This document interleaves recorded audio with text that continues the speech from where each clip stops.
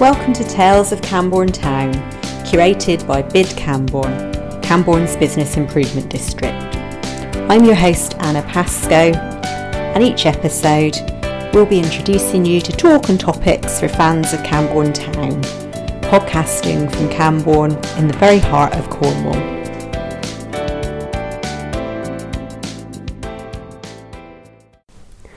Well, good afternoon everyone. It's the Tales of Camborne Town podcast once more, and this afternoon I've got the great pleasure of being down at one of Camborne's great locations, Camborne Rugby Club, and I'm here with the president, Bill Hussey. Good afternoon, Bill.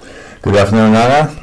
Welcome to Camborne Rugby Club, 141 years old, established in 1878. Oh, amazing. And still going strong. Well, I've been around for some of those years, not all. Obviously, I won't, as a lady, mention my age, but it's good to know that we've got something in the town that's been supporting the community for quite that length of time. Do you live in Camborne yourself, or? Well, the first house I ever bought was in Beacon, actually, so I suppose I'm a Beacon boy, but I live on the outskirts at Tehiddy near Tolwadden. Ah, very nice. And so you've said the rugby club's been around for over 140 years. And that's right. Could you just tell me, so you know, we're going to keep people listening for about 10-15 minutes, but we probably haven't got time to go through the whole 141 years. No. But what were the highlights over those years, would you say? Oh my gosh, I wasn't alive at the beginning. But, I don't know, I guess the rivalry between Camborne and Redruth has endured throughout all that time. The association with the Camborne School of Mines, which I was privileged to go to, and that association is still there through our use of the Camborne School of Mines Memorial Pitch, which thankfully we've been able to lease from them. So we have 3 pitches operating at the moment, so that's very good. Okay, whereabouts are the 3 pitches? 'Cause I think most people are familiar with the one down behind Camborne Park, we'd probably say. Yes, but were you using one with the School of Mines as well? That's just down the road, down Bandavine Lane, from the Holmans Social Club. It's further on down there. It's a bit tricky to get to, and it's a very narrow lane, but I can remember when I was a student having to get there by car, and if nobody had a car, we had to run from our change rooms, which were in Gustavus Road, and run all the way to the training thing. So it was part of the training regime, really. That's a good part of warm-up, really, isn't it? It is indeed, yeah. And the other pitch, of course, is right outside the clubhouse, which is wonderful because we have all kinds of activities going on there in the summertime. We have, bouncy castle fairs, we have a fun fair, we have motorbike rallies. Goldwing came down here, I think Harley Davidson have been down here, and they have a really good time, so it's and good revenue for us in the close season. Yeah, exactly. It's a real community feel here, isn't it? And you were talking about using the different pitches for different trainings. So for those who perhaps haven't been down recently, or maybe people have got kids and they're interested in getting them involved in a healthy hobby, do you have training and sessions available to girls and boys, all different ages? Yeah, we cater for everybody from the age of 7, really. We've got quite a strong girls and ladies section. There's about 35 girls involved with that at the moment. The girls train with the boys up to the age of 12, and then they split off and go their own way. And then we've got the youth section, which trains kids from the age of 7 going up to 16. So it's covering there are 10 kind of pods in there, if you like, all under development. Very strong interest there because the youth section provides a bit of relief for parents as well. Mum can get on with some housework with the kids out, and Dad can come down and have a pint and watch his youngster developing into a future England star. You never know. You never know, indeed. And we have the Matavesi brothers are quite famous from Camborne. 2 of them played international rugby for Fiji, Sam Matavesi and Josh Matavesi, and of course in the older generation, the wonderful John Collins, who's still going strong. I wouldn't like to repeat what his age is, but he was the last Camborne player to play as an England international, so that is quite an achievement, and he still comes to some of our sponsored days and introduces himself to everybody, so that's also welcome. It's good to see people putting Camborne on the map, isn't it? And something we've been doing actually at Bid Camborne this year, we've included within our town guide, which we publish each year, a postcard so that people can kind of send pictures of Camborne all over the world. We've actually also been encouraging people to post the postcards back to us so that we can see where people have travelled, because of course with mining, with sport, with our kind of great industrial heritage, Camborne has got links all over the United Kingdom and all over the world, as you well know. And do your rugby players get the chance to travel?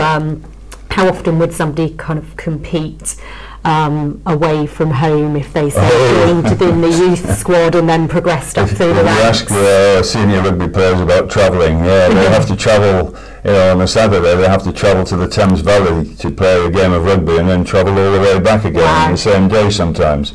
I mean, we try to accommodate them overnight if we possibly can, because to set off from Camborne at 5 o'clock in the morning and get there at 12 o'clock and then play a game of rugby and then come all the way back is not good. And it's not good for family life as well, because these guys have got families to look after as well, so and mortgages to pay. It's difficult to get players with the motivation, with all the responsibilities that they have, apart from playing rugby for Camborne. Yeah, of course. And you mentioned as well some of the Camborne people who've started out their rugby careers in Camborne have gone on to play internationally. Now, I believe there's a bit of international rugby going on at the moment. Is there a particular match coming up that might be on the radar, might be of interest to a few listeners?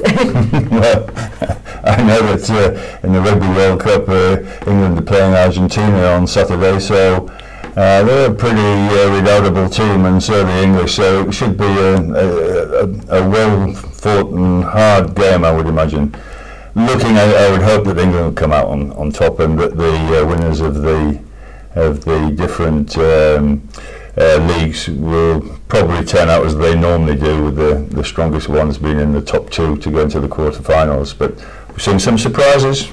Indeed, Japan and was one certainly, and Fiji losing to Uruguay was also another one. So there's always interest there, and that's what's good about rugby. It involves everybody, people of different sizes, tall people, thin people, fast people, slow people, heavy people. There's a place for everybody in the game. That sounds brilliant. And if you could give us a prediction for a scoreline between England and Argentina, what would it be? I think it would be quite close. I think that perhaps probably England would win it. I wouldn't like to predict what the score was. I can't see Argentina collapsing. Too much pride at stake, and I can't see England giving up either.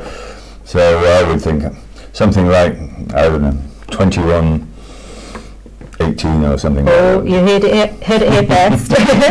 And also thinking about kind of matches where there might be kind of, a little bit of history behind them. Now, there's a certain event on Boxing Day, isn't there, between Camborne's rugby team and another town not a million miles from here. Now, could you just remind me who came out on top in that clash last year, Bill, and who those teams are?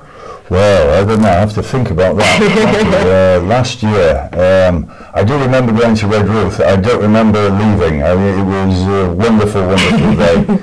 Boxing Day is part of the heritage between the two towns. It's a competition, keenly fought, and widely anticipated by all dads who've been opening and helping their kids assemble all the Christmas presents in the morning, rebuilding Airfix models and things like that, to be able to get out, have a pint, see their mates, some of whom they haven't seen for many years, and all get together and have a really good time. Normally, as you're probably aware, Redruth play in the league above us, so we are the underdogs, but it was nice last year to be able to turn it around, and keeps the competition alive. A bit like the School of Mines always had a competition against the Royal School of Mines, which I think is the oldest second oldest varsity match after Oxford and Cambridge, and that is still going after all these years also, and it's good to have these things that keep the name of Camborne alive one way or the other, and Redruth come to that. We're all living together at the end of the day. Yeah, exactly. It's a friendly rivalry, isn't it? But it's always nice when Camborne comes out on top. But we would say that, wouldn't we? What do you find most rewarding about the role of president with the rugby club, Bill? I suppose it's getting the people from the community involved in the community's premier game. You know, there are less and less green areas for kids to play, so you know they can soon get up to mischief in urban areas, and so it's a pleasure to be able to offer them these facilities. And the club has put a lot of time and effort with the teams of people at the club, revitalising the clubhouse, putting in better facilities, getting things up to date. I suppose one of the things about rugby nowadays is that most of the administrators are my age and getting on a bit. But you know, the youngsters not living in our world of newspapers and things like this, they're living in the media world, which is why I'm doing this particular thing now. And it's good to get the children off the streets and involved in something that has a sense of discipline and pride and organisation to become part of a team. And it's also a fun environment as well. It's nice for the kids to be able to run around. And one thing I'm very proud of is that the club, working with the town council and the county council, managed to get the main pitch dedicated as a as a field dedicated to those who died in the war. So it's very important, and also it will always be a green space for the people of Camborne. And I've also persuaded, hoping to complete very shortly, the same kind of thing for the School of Mines ground. So we'll have at least 3 green spaces around all the houses that are developing around us. Yeah, and it's really nice to see that kind of partnership working with the councils and different organisations. Like you say, it sort of just builds on that community spirit that the rugby club has always been about. And just thinking as well, because so far we've mainly talked about the sport, because of course that is the main premise of the rugby club, but actually in terms of events, sort of birthdays, special occasions, or sort of sad occasions like funerals, I know the rugby club plays quite a big part in Camborne's community because of the facilities it has, the amount of people it can hold for events. Certainly, I mean, with the reason we invested the capital into the facilities is that that will generate more funds for us to be able to utilise. You know, we've got a grandstand that we have to maintain, and that's a big project that's going on at the moment. And we've got a lot of new people coming into the Camborne area. There are a lot of new houses being built. And hopefully this podcast, I'm appealing to them. Come down to Camborne Rugby Club, get involved. You'll get a warm welcome down here, and there's plenty of work to be done at all times with people of all different abilities. But we need to see these people and get them involved with the club. It's their club. It's not our club. It's their club. That sounds brilliant, and I'm assuming that you guys are quite active on social media, so if people wanted to get in touch, would they be able to find you on Facebook? Do they give you a ring? Do they give you an email, or all of those things? Well, we've got a wonderful guy who looks after all our media outlets, Jeff Nichols, and he has a Facebook page. We have Camborne RFC. You just need to Google Camborne RFC and it will come up on Picchero. Oh, brilliant. And you can find out what the team is, what the event's going on. We keep it up to date. So if it's not something that was invented, although I was involved back in 2002, I think it was, setting up the first website when nobody had website, everybody relied on the newspaper. And then Jeff Nicholas took over from my brother-in-law, and it's been going strong ever since, and he's really good at these kind of things. So there's plenty of news out there, everything that's going on in the club, and all the results of all the sections, and match reports, upcoming pictures if people want to come along. And do people need to book in advance, or can they turn up on match days? No, they can turn up on match days. It's £8 on the gate, or you can become a member, which we much prefer. Get involved with the club, and we have 2 levels of membership: gold membership, which allows you to come to all the pre-match buffets where you can enjoy the hospitality, you can enjoy interacting with fellow business people, fellow friends, you can meet new people, and there's the Cherry and White membership, which is the standard membership, where you can have access, you can vote the committee, people like me, on or off, and you have the ability to be able to apply for international tickets at Twickenham, which is a very good facility. And of course, come to anything that's going on at the club. So yeah, lots of options. Sounds good. And we're sort of going to wrap things up now. I think we've covered quite a lot. But are there any kind of upcoming events or things that you just wanted to let people know about before we sign off, Bill? Yeah, I will indeed. I'd just like to mention before we do cut off, that our game relies very much on sponsorship. We're very privileged to be sponsored by one of the world's, the 70th best known brand in the world, which is, am I allowed to make plugs? I don't know. Anyway, Sharps Dunbar, so there we are on Trevaskis Farm, Plumstop, the Old Key House, and even a company in London, Tower Cranes, which are very good supporters. But this Saturday we have Bracknell RFC playing here, and we're supported by Edmondson Electrical. We thank them for their sponsorship, and we look forward to a great crowd here. And finally, on Saturday, October the 26th, the rugby guys have organised an Oktoberfest with a live umpire band. Wow. With free sausages and free Stein. I suppose you could look at it a kind of Brexit reconciliation day before the 31st. So everybody's welcome to come down to that.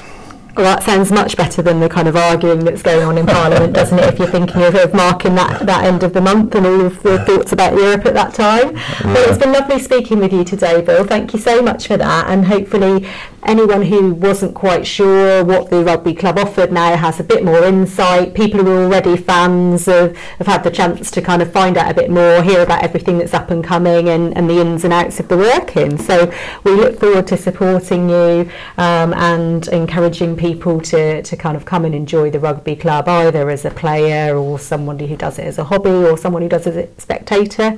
Thank you very much, Bill. Onwards and upwards. Thank you. Thank you for listening to Tales of Camborne Town, curated by BID Camborne, Camborne's Business Improvement District. If you enjoyed this edition and you'd like to listen to some more episodes featuring talk and topics for fans of Camborne Town, then please visit your favourite podcast directory, where you can also find details of all current and forthcoming episodes on our website www.cambornetown.com or on our social media.